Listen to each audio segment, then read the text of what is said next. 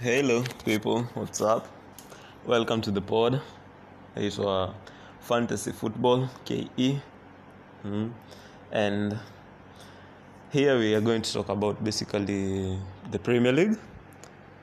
The Premier League sana in top 6 stuff: Arsenal, Chelsea, Man United, Liverpool, City, Spurs. And then most importantly, the Fantasy Premier League. Yeah.